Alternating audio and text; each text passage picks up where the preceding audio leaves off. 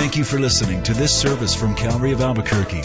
It's our hope that this message will help you grow in grace and in the knowledge of our Lord and Savior, Jesus Christ.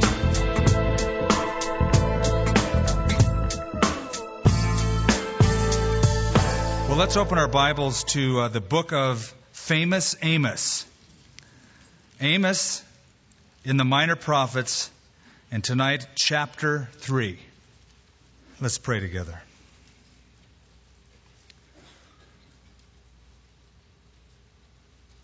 How privileged we are, Father, to have a freedom of assembly, freedom of speech, to be able to gather unhindered, unafraid, unashamed, to be able to own and carry and read and study a Bible.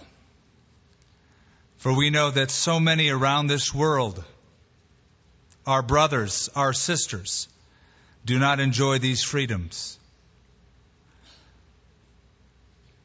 Lord, strengthen us as your Spirit would seek to feed us through your word. Strengthen us for the task that you've laid before us, the opportunities that will come our way.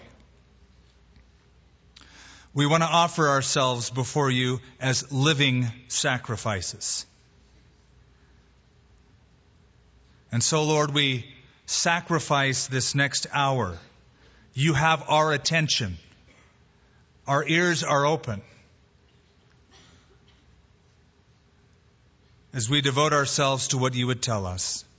In Jesus' name. Amen. It was A.W. Tozer who once said that a scholar can interpret the past, but it takes a prophet to interpret the present. Amos was such a man at a very crucial time in Israel's history. A prophet. At least he became a prophet. He did not come from prophetic stock. And he says so. In chapter 7, he will tell us, "For I was neither a prophet, nor was I the son of a prophet, but I was a sheep breeder from Tekoa. And I was a tender of sycamore fruit." In other words, listen, I didn't get trained for this job professionally. I never went to prophet school. I'm a non-profit organization. I'm a farm boy. I'm a country boy. So God called him uniquely, somebody who wasn't crafted for the job to take the job, which is it's one of the ways God works. In 1 Corinthians, the Lord will say, "For you see your calling, brethren, not many mighty, not many noble after the flesh are called, but God has chosen the foolish things of this world to confound the wise." Out of obscurity comes this prophet. A place called Tekoa, just a wide spot in the road, not much of a village. About 12 miles southeast of Jerusalem, a few miles from Bethlehem. And he was sent from this country rural setting to the big city. But it wasn't the big city where he lived, which would have been Jerusalem. It was the big city up north. He was a sheep breeder from the south. God called him to go up north. Remember, the kingdom is divided at this point in history. The 10 northern tribes called Israel, the 2 southern tribes called Judah. And he goes to the city of Bethel. And there at Bethel, he brings this prophetic utterance. So he's a country boy that goes to the big city. Now he's got some help. The prophet Amos was a contemporary with another prophet by the name of Hosea. We've already covered his writings. Same time, same place, very different style. If you read Hosea and then you read Amos, you can see that they ministered to the same group of people in the same city, but they were very different in their approach. You might say that Hosea was a prophet from the heart to the heart. Amos was in your face. And so tonight's message I've called Sermons from the In-Your-Face Prophet. Hosea will emphasize, and did emphasize, the mercy of God in the midst of judgment. Amos has a different take. His emphasis is on the majesty of God that mandates judgment. Same group, same time, same place, different approaches. Mercy, majesty. Well, we've already covered chapters 1 and chapter 2. Now we cover tonight, by God's grace, at least chapter 3, if not chapters 3 and 4. Let me just refresh your memory on the setting. It helps to understand what was going on at the time that the guy gave his message. It was a very prosperous time in Israel's history. Perhaps the most prosperous to date in ancient Israel. Down south, the king of Judah was a famous king by the name of Uzziah. Up north was King Jeroboam II. It was a time of great luxury for Israel. And here's why. The Assyrian Empire had just defeated the Syrian Empire. So, since the Syrians were no longer a threat to Israel, Israel was able to take more land and enjoy the spoils that came from Syria. So the borders expanded, they had more revenues, they enjoyed more blessings, but with luxury came laxity. And with more luxury came moral laxity. They became so prosperous, eventually they began to forget God. It is interesting, and it is true. When we're down and out, our prayer life becomes red hot. God hears from us quite a bit. We depend on Him. We let Him know our need. But then things get good, and we don't feel the need to depend as much. No wonder, then, the Lord would allow or even prescribe suffering.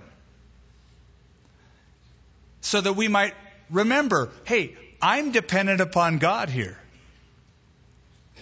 And maybe it's been a period of time where in luxury you haven't called upon God, but then something occurs and it's desperate. And you cry out to God, and it's as if God goes, hey, long time no see. Great to hear from you. Glad you checked in. Israel hadn't been checking in, even though God had repeatedly tried to get their attention. The prophet Amos's approach is very clever. Of course, it's anointed and ordained by God, so we would expect nothing less. But what he does is, before he pronounces judgment in your face on the nation of Israel, it's as if he draws a bullseye. It's as if he goes around and proclaims judgment, denunciatory proclamations on 7 of Israel's neighbors first. He begins with Damascus in Syria. He moves down to Gaza, which was a Philistine stronghold. He moves up to Tyre, a Phoenician city. He goes east to Ammon, Edom, Moab. And with each pronouncement of judgment on other nations around Israel, you can hear the crowd in Israel going, Amen. Preach it, Amos. I like this guy. I love his message. He's denouncing all my enemies. Amen. But then he starts moving in closer and making them feel uncomfortable. He pronounces judgment upon Judah, where Jerusalem is, which would make those in Israel feel really nervous. Because if they could just connect the dots, they'd say, hey, now, wait a minute. If Judah, our spiritual sister in the Lord, can't escape judgment, where does that leave us? It's exactly what Amos wanted them to figure out. So, as he's making these denunciatory proclamations circling the nation of Israel, he's really drawing a bullseye. He moves in closer, deals with Judah, and then finally, bang, right in the middle. And the bulk of it is judgment upon Israel, those 10 northern tribes. So it says in chapter 3, verse 1, hear this word. I stop there because there are going to be several messages he gives now to Israel, the 10 northern tribes. And they begin, at least 3 of them begin with the same phraseology, which gives it away that this is the beginning of a new message. Hear this word, hear this word, hear this word. So chapters 3, 4, and 5, you find that repeated. Toward the end of chapter 5 and into chapter 6, he gives 2 more messages, but he begins differently. Instead of hear this word, he'll say, whoa, which is one of the favorite words that prophets like to use. So we're going to look at 5 judgments. Now, chapters 1 and 2, you could call the roaring of judgment. The terminology is used. God roars from Zion.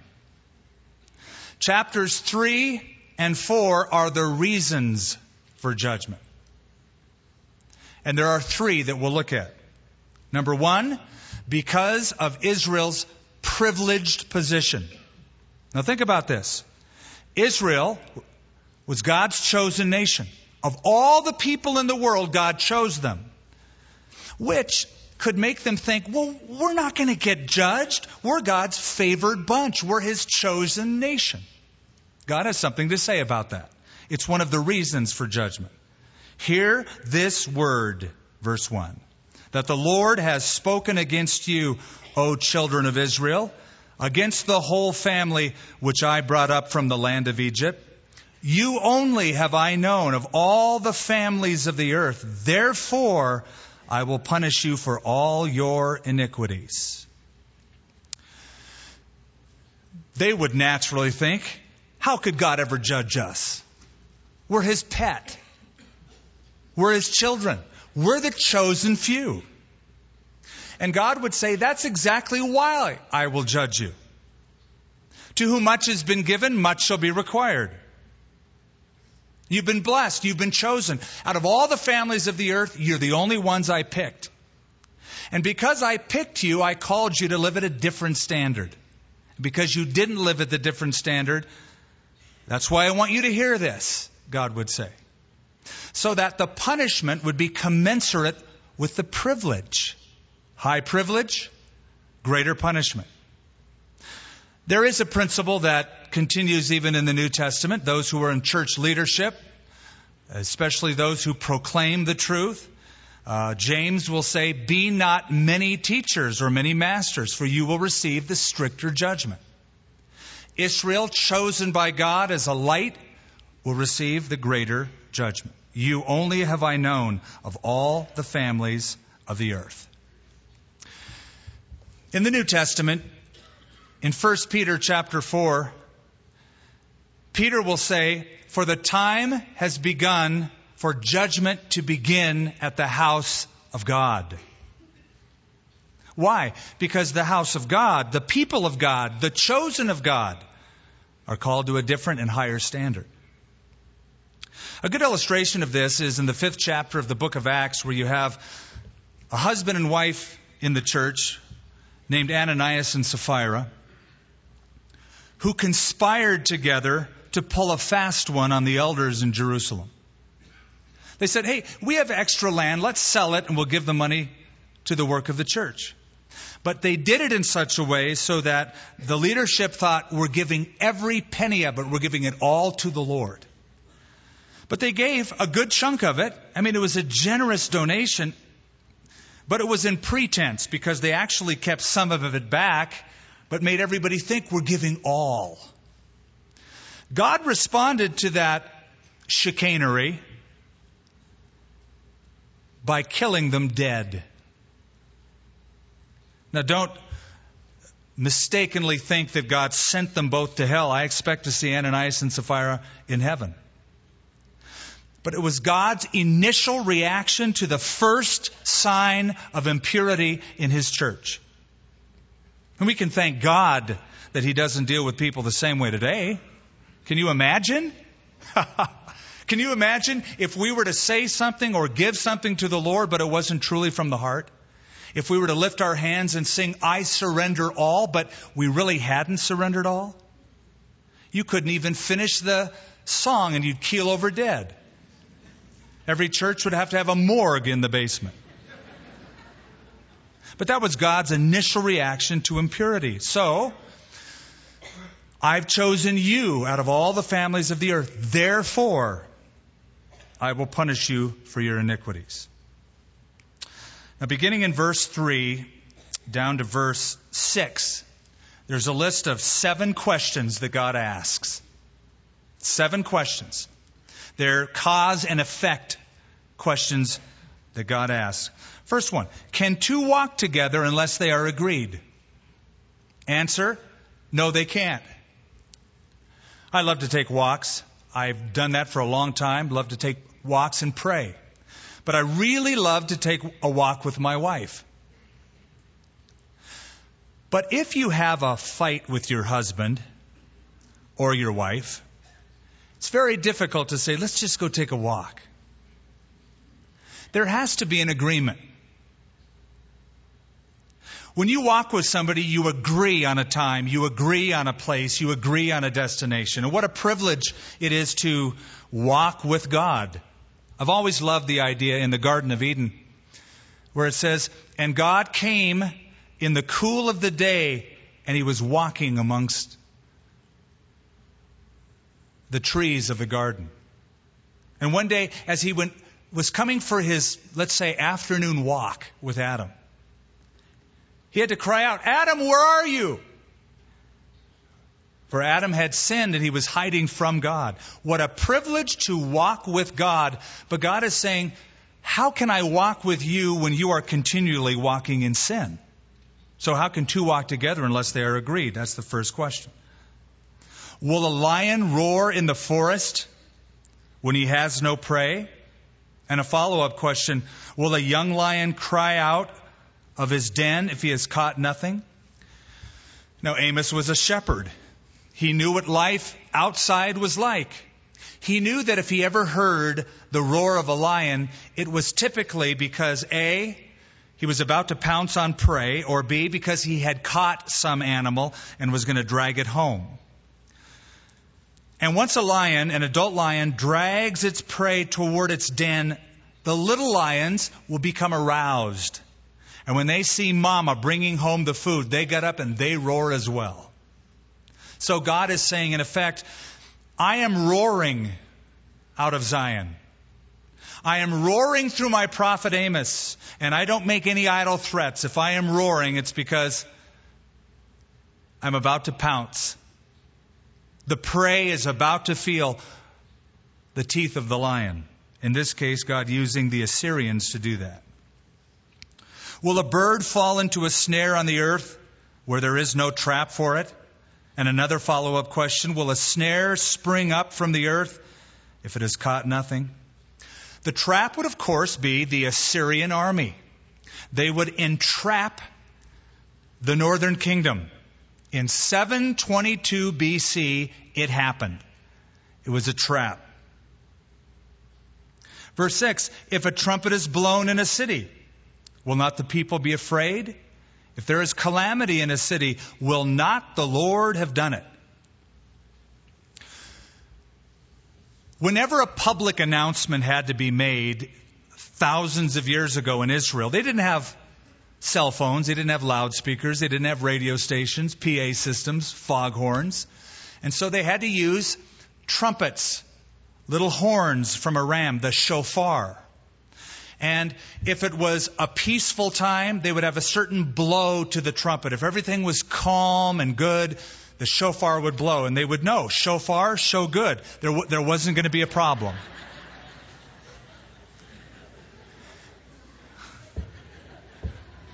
But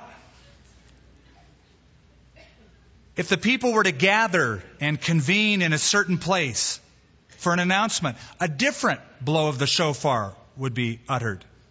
If the people were to march for war, yet a different sound. And if there was an alarm, it was an unmistakable blow of the trumpet that signaled the alarm. God is signaling the alarm, he is saying, blowing the trumpet, so to speak, by using his prophet Amos, as well as Hosea, to preach to the northern kingdom. And it's interesting in verse 6, if there is calamity in a city, will not the Lord have done it? Isn't it interesting that the Lord is unashamed to bear the responsibility for the calamity that is going to come upon his people? You know, sometimes we feel like we need to defend God apologetically. Well, you know, the reason God lets these things happen is because, and we feel like we're almost apologizing. God steps up and goes, oh, let me tell you something. I take responsibility. I am sending this calamity on them. I make no bones about it. I'm God. I don't have to apologize for anything. I'm sending calamity on the city of Bethel, and I'll use a worse enemy and a worse people than they, the Assyrians, to do it. Because I want to get my people's attention. I want to bring them back. I want them to move forward in repentance and then eventually in restoration. So, reason number one that God will judge them is because they've been called to the high privileged position of walking with God. They've said no to walking with God. They persisted in walking in sin. So God is roaring, blowing the trumpet, and saying the trap is going to fall. Judgment is coming. Reason number two God is sending judgment, prophetic revelation. Prophetic revelation. God has promised that he would send judgment. And because God made a promise, God must keep his promise. May I make a suggestion to parents for just a moment? To follow the approach of God to his children. When God deals in the Old Testament with his errant, unrepentant children, God never threatens. But he always promises. Now, sometimes parents threaten, but they don't promise. And kids figure that out really quickly. If you do that again, I'll do such and such. But the kid keeps doing it. Why? Because you never did such and such after the first time. I'm warning you again. And then they escalate the whole situation. And the voice gets loud and it gets to a fever pitch. And so the child knows there's a certain decibel range that I have to watch out for. When there starts to become a shrill or a nervous twitch, then I know time's up. But until then, I have a lot of latitude. And it's because the parent has threatened but not promised. If you say, if you do it again, I'm going to spank you, spank him. So they know, my parents don't threaten me, they promise me. Now that's what God did. He was very merciful, but he made a promise. And he's saying, because I've made a promise, I'm a God of my word. I'm going to keep my promise. I sent prophets to say, if you cross this line, then I will act. I'm about to act. Look at what it says in verse 7. Surely the Lord God does nothing unless he reveals his secret to his servant, the prophets. A lion has roared. Who will not fear? The Lord has spoken. Who can but prophesy? It's always been an interesting scripture to me that God does nothing unless he reveals it to his prophets. God is a God of signs. He gives indicators. He reveals to his prophets what he's going to do so that his prophets can be warned themselves and warn the people. Before God judged Sodom and Gomorrah, God warned Abraham. And he was even kvetching, saying, shall I hide from Abraham the thing that I am about to do? He knew that it was part of his own character to reveal. To Joseph, God gave a warning that there would be 7 plentiful years followed by 7 years of famine. Jesus gave a warning to his disciples about the things that would fall upon Jerusalem. So God speaks in advance. He's revealed it by the prophets. And He's going to keep His word.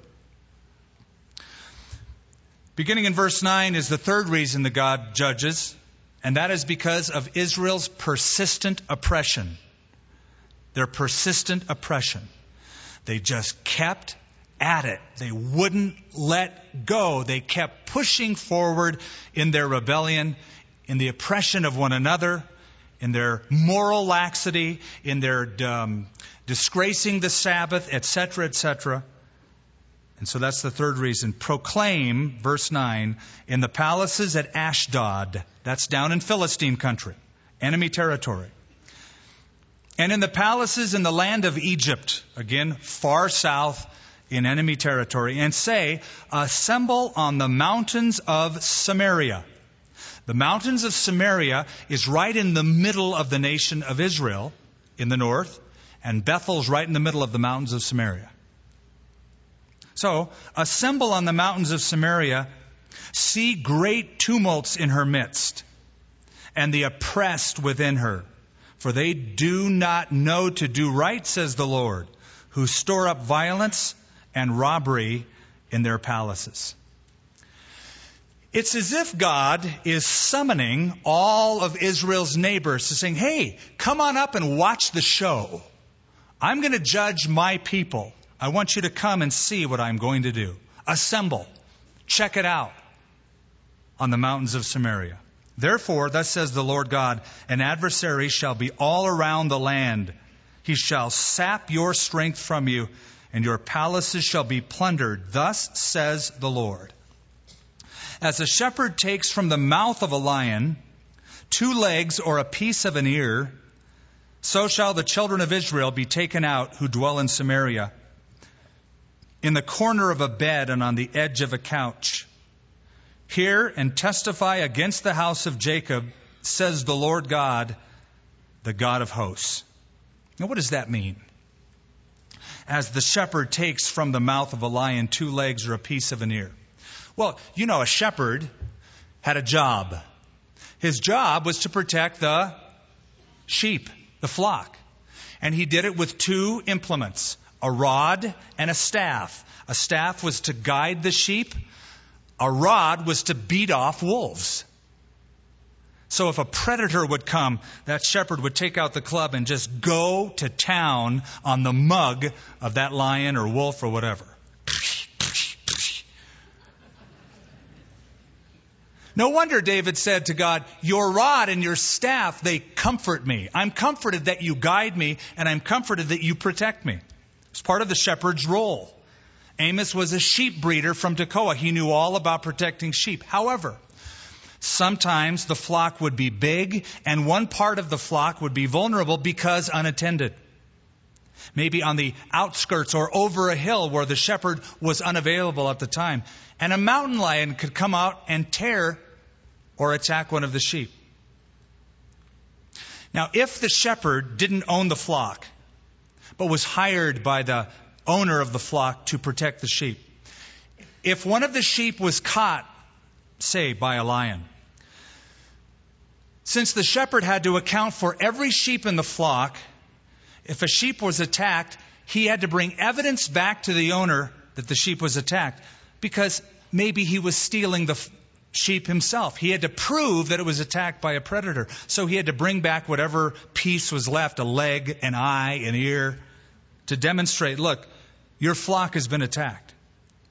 God is using that terminology, that setting, that metaphor, that colorful, picturesque, rural language to depict that Assyria will come in and destroy the flock, and only a little bit will be left. A remnant, a few people will last and live in Samaria after Assyria is done. And it's true enough. 722 BC came. The Assyrians wiped out Bethel, wiped out the northern kingdom of Israel, and only a few of the poorest of the poor were left in the city of Bethel and in the towns of Samaria. Verse 14, in that day I will punish Israel for their transgressions. I will also visit destruction on the altars of Bethel. And the horns of the altar shall be cut off and fall to the ground. I will destroy the winter house along with the summer house, The houses of ivory shall perish, and the great houses shall have an end, says the Lord. Now you know about Bethel. You remember that way before this, right when the kingdom was teetering and about to split, one of the reasons that it did split is a guy by the name of Jeroboam, that's Jeroboam the first, rebelled against Rehoboam, Solomon's son in the south, and he placed two calves, idol worship, and he placed them one at Bethel, right in the middle of Samaria, and one at Dan, way in the north. So these calves were idolatrous places of idol worship. These temples, and most temples, had altars.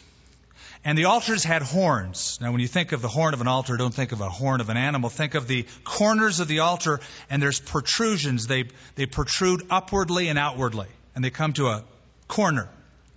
These horns, if a fugitive wanted asylum, could go into that sanctuary and grab a hold of the horn of the altar and be guaranteed asylum.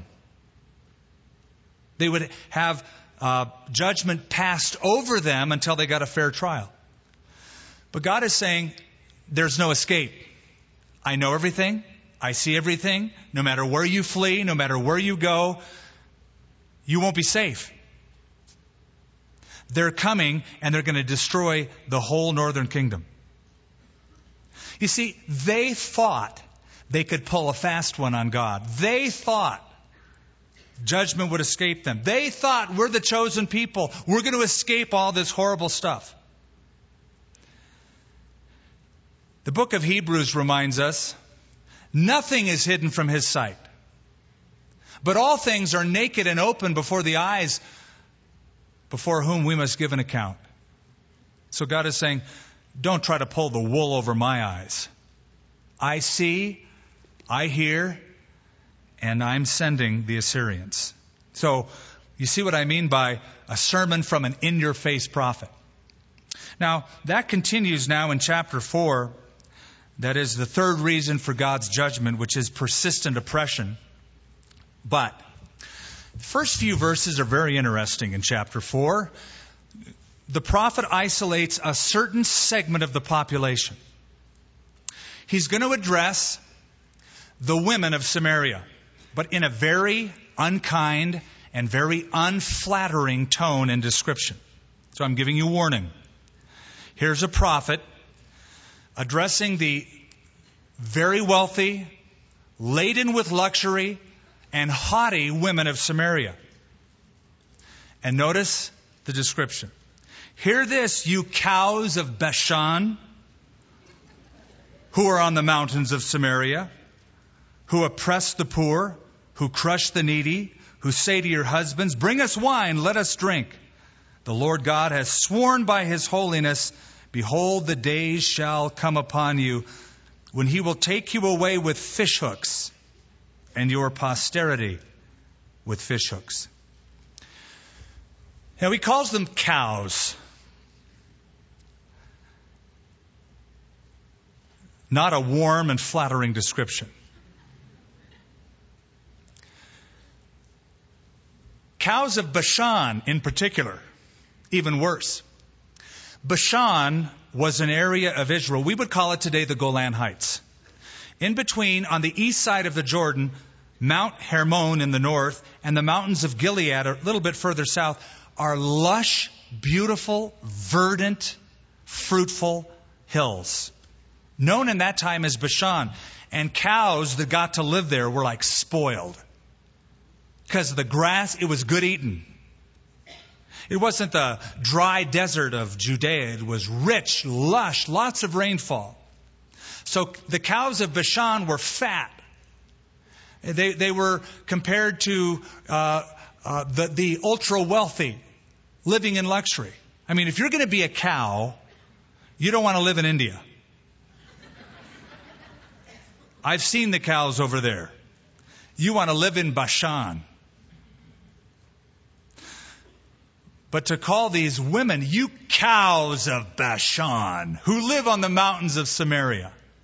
In other words, you are so filled with luxury, you've lapsed into moral laxity, you don't think about the things of God, you oppress the poor to better yourself. So the indictment comes upon them.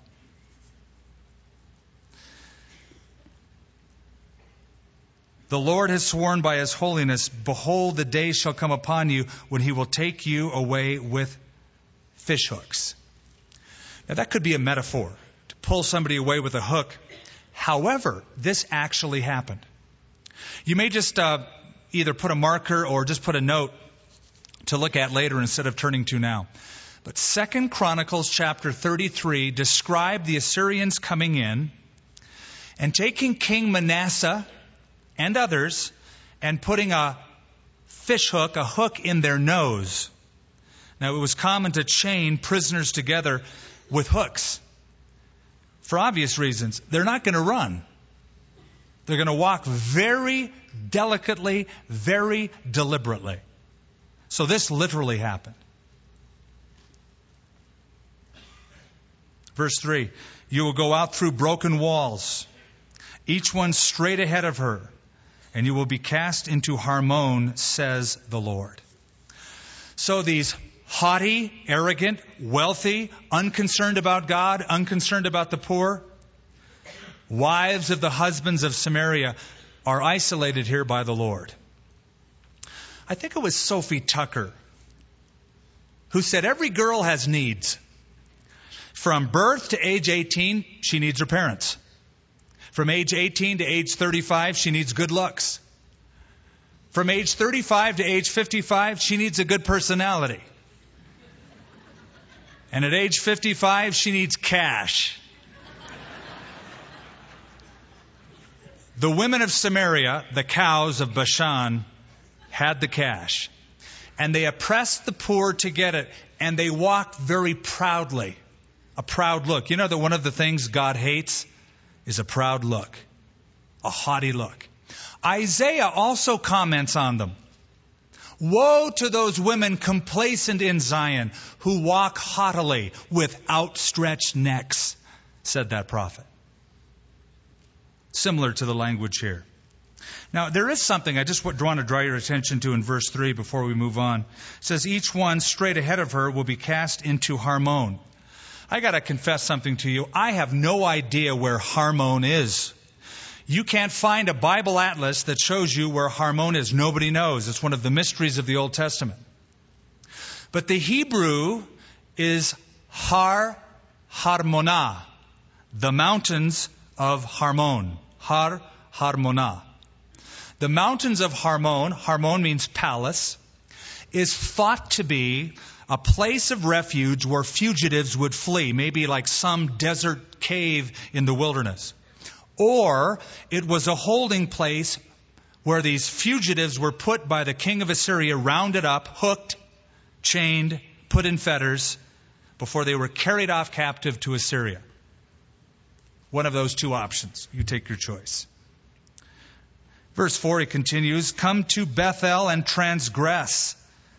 At Gilgal, multiply transgression. Bring your sacrifices every morning, your tithes every 3 days. Yeah. The two places are mentioned in that verse that had a sacred history. Bethel and Gilgal. We've been talking about Bethel. Bethel is the place named by Jacob. Remember when Jacob was fleeing from his brother and his father after stealing the blessing? And he's out in the wilderness, and he puts his head out in the desert on a rock. He feels very alone, very isolated, very distant from God. And that night he gets a dream, a vision of angels that are walking down and up a ladder from earth to heaven and back. And God speaks to him. He wakes up the next day and he says, wow. Well, I don't know if he said wow. He said, the Lord is in this place, and I knew it not. Not the Lord was in this place last night when I had it, but the Lord is in this place. And I knew it not. I know it now, but I knew it not then. The Lord is in this place, and I knew it not.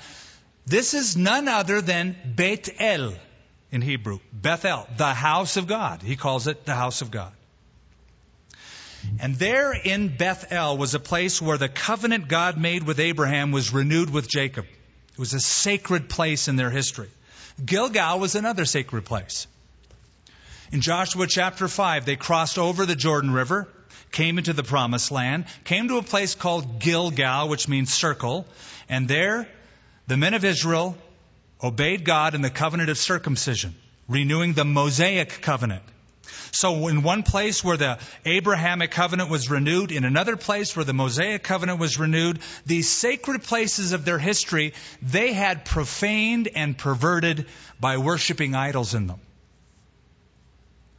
So this is a use of sarcasm. Come to Bethel and sin. It's like saying, hey, let's go to church and sin.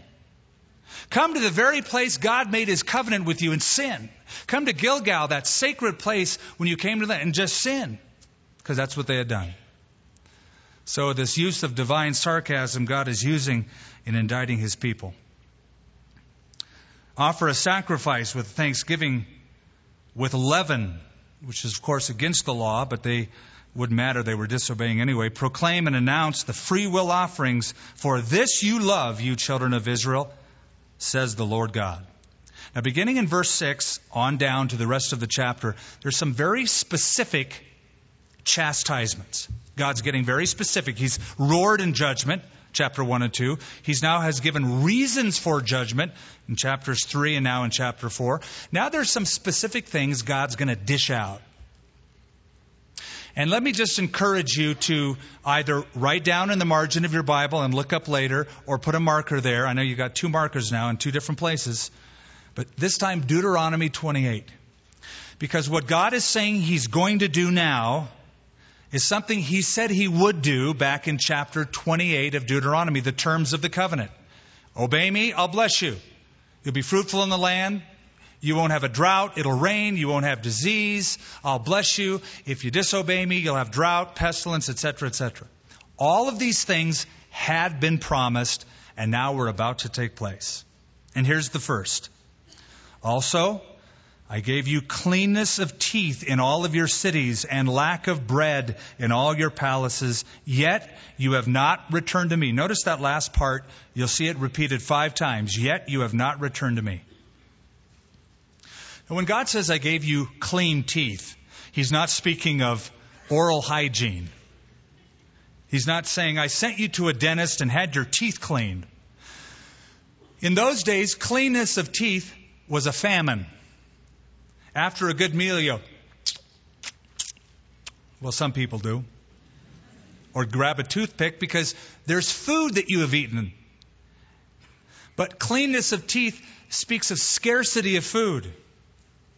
I've sent you famine, as predicted in Deuteronomy chapter 28. Yet you have not returned to me. Now, this is how it should have worked. The physical hunger that they were experiencing due to the judgment should have prompted a spiritual hunger for the things of God. It should have brought them to repentance. They should have seen, you know what, things aren't going really well here. I'm really hungry, aren't you? I'm starving to death. Well, maybe we should be having a hunger for the things of God. Maybe if we would turn back to him, if we would worship him and love him with all of our hearts, the Lord would bless us. The physical should have prompted them toward the spiritual. Yet you have not returned to me, says the Lord. Here's the second specific. I also withheld rain from you when you were still 3 months to the harvest. I made it rain on one city. I withheld rain from another city. One part was rained upon, and where it did not rain, the part withered. So 2 or 3 cities wandered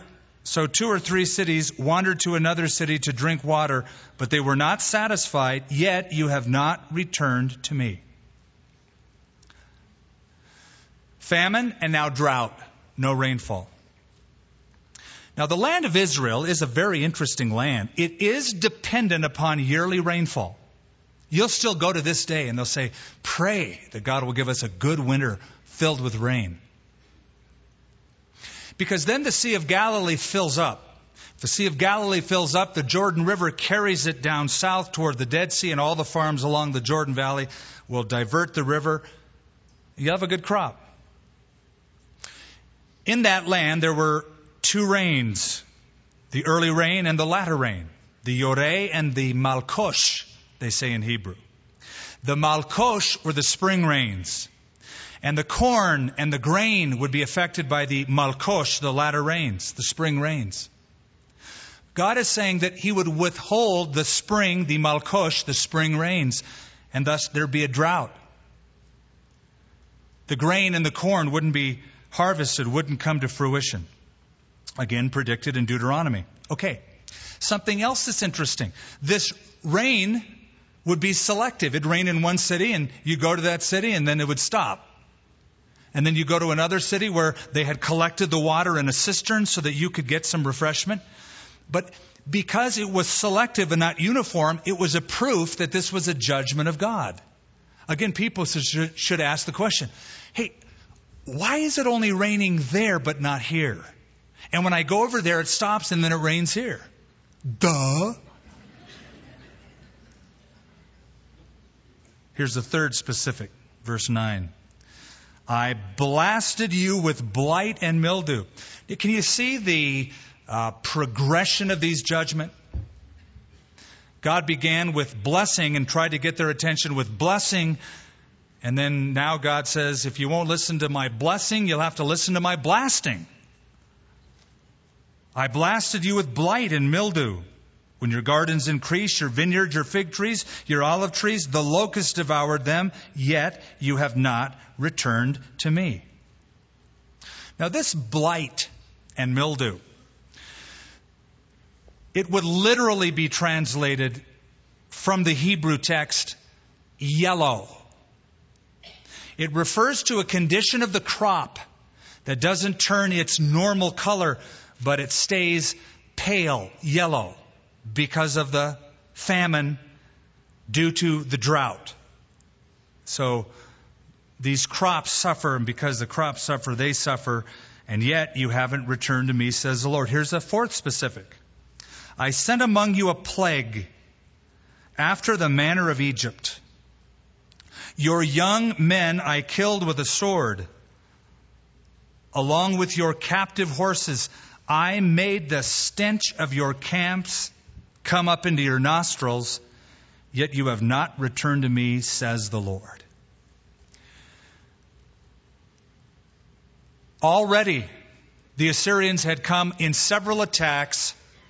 The battlefield was strewn with the corpses of men. And I don't know if you've ever smelled a dead corpse. It's something you'd never forget. When I worked in radiology at San Bernardino County Medical Center, every now and then the coroner would bring in either a body or a body part to be examined. They'd bring it into the radiology department, and they'd want us to make an examination to find out the cause of death. And I remember when I was in training one time, I walked out of the room and I said to my supervisor, I quit. He goes, what do you mean you quit? You're in the middle of a medical program. I said, no, I'm quitting the whole program. I can't stand it. It was my first exposure to rotting flesh. And it was horrible. And then to imagine a battlefield with the decay of human and animal corpses. The stench would rise up.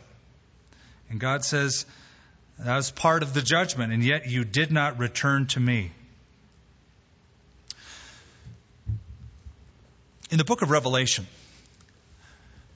you know how graphic God describes the tribulation that's coming? Very graphic. The kind of stuff that's going to come upon this earth is horrendous. Stars falling out of heaven. Hailstones that weigh 125 pounds careening to the earth. sores upon men's flesh, the sun bringing scorching heat upon men and women.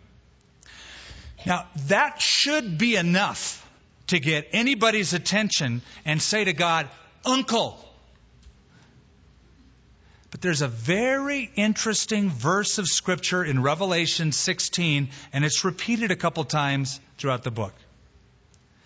It said, yet for all of this, they blasphemed the God who sent these plagues, and they would not repent, but they hardened their hearts.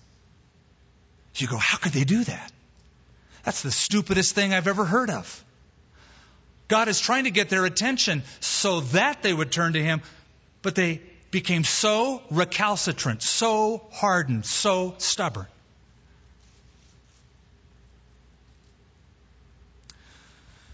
Why? William Newell, who wrote a commentary on Romans and Hebrews, said, if men will not turn to God in His grace and goodness, they will not turn to Him at all. I think there's some truth to that. I think there's truth that a heart can become so stubborn, so hardened that no matter what kind of hardness comes against it, they just become entrenched. I've seen it in relationships. The relationship could easily be solved if there was humility on the part of one spouse or both. It could quickly turn the situation around. No. Why? Because I'm right. Well, that's stupid. Your relationship could be cured if you humble yourself. Not gonna. She goes first. Not gonna. He goes first.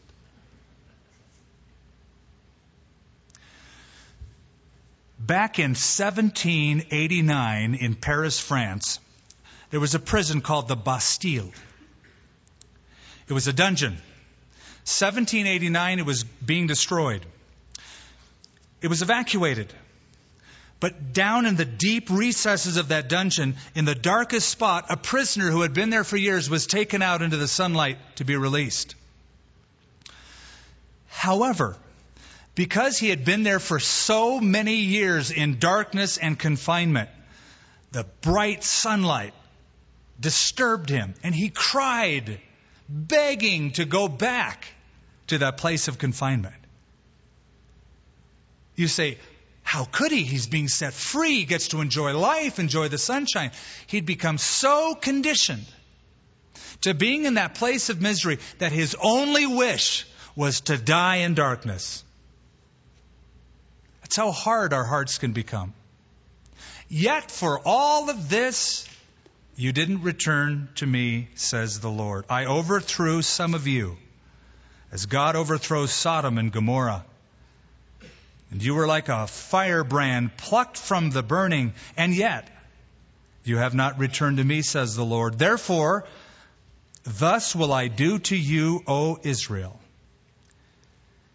Or I will do this, all that I've said. I will do thus to you. Because I will do this to you, prepare to meet your God, O Israel. Now notice this is not a gospel appeal. I've heard this verse used many times as a gospel. Prepare to meet your God. This is a denunciatory proclamation of God's judgment. Prepare to meet your God. But it does bring up the issue, are you prepared to meet your God? How do you get prepared? Well, you're going to meet God no matter what, whether you're prepared or not. So why not get prepared? You're going to meet God under one of two conditions. Where the judgment is given and all of the sin you've ever committed, you have to pay for.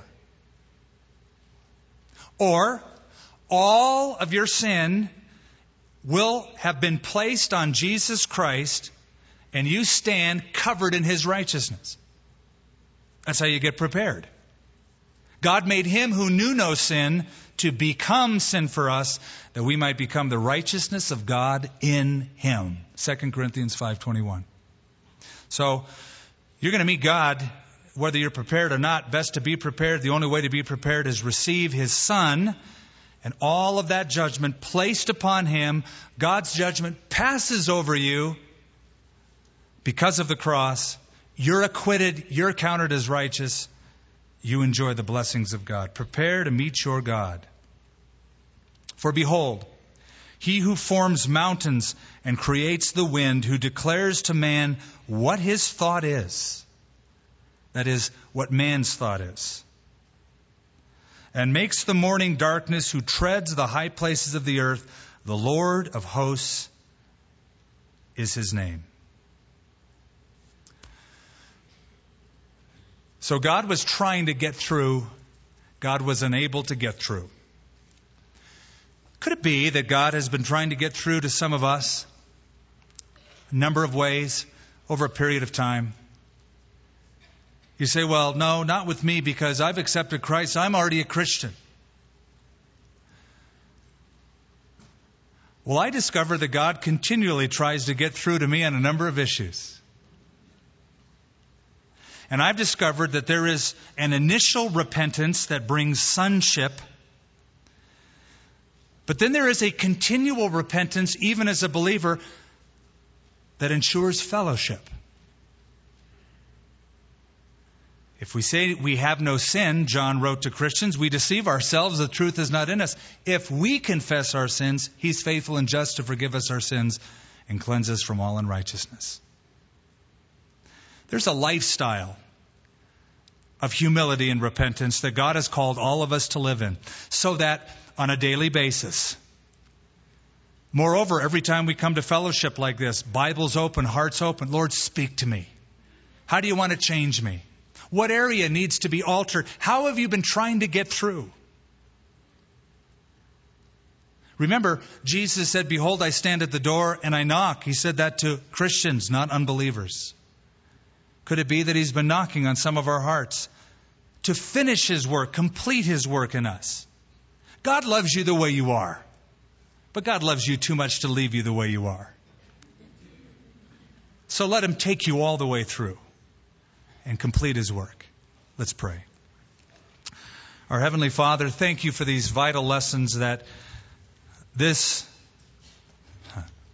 sheep breeder and sycamore fruit tender, in a very unique, in a very earthy, in a very raw way, was able to get across to the capital city in Samaria, the city of Bethel, where Your covenant people were living and needed to hear this message. Thank You, Lord, that Jesus Christ took our judgment. Thank You that You made Him who knew no sin to be sin for us. Thank You that we now can be the righteousness of God in Him because of our faith in Christ. However, Lord, I pray that our hearts would not become hardened in those areas You've been trying to deal with, bring us along in, grow us up in. Thank You, Lord, for the Holy Spirit, the hound of heaven, who won't let us go, but is committed to our maturity.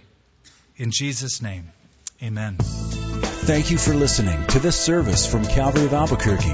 If you would like more information about what you've heard in this message or about Calvary of Albuquerque, please visit our website at www.calvaryabq.org. If you have made a decision to follow Christ or would like someone to pray for you, please leave a message with our Prayer Watch line at 505-344-3658. Thank you, and God bless.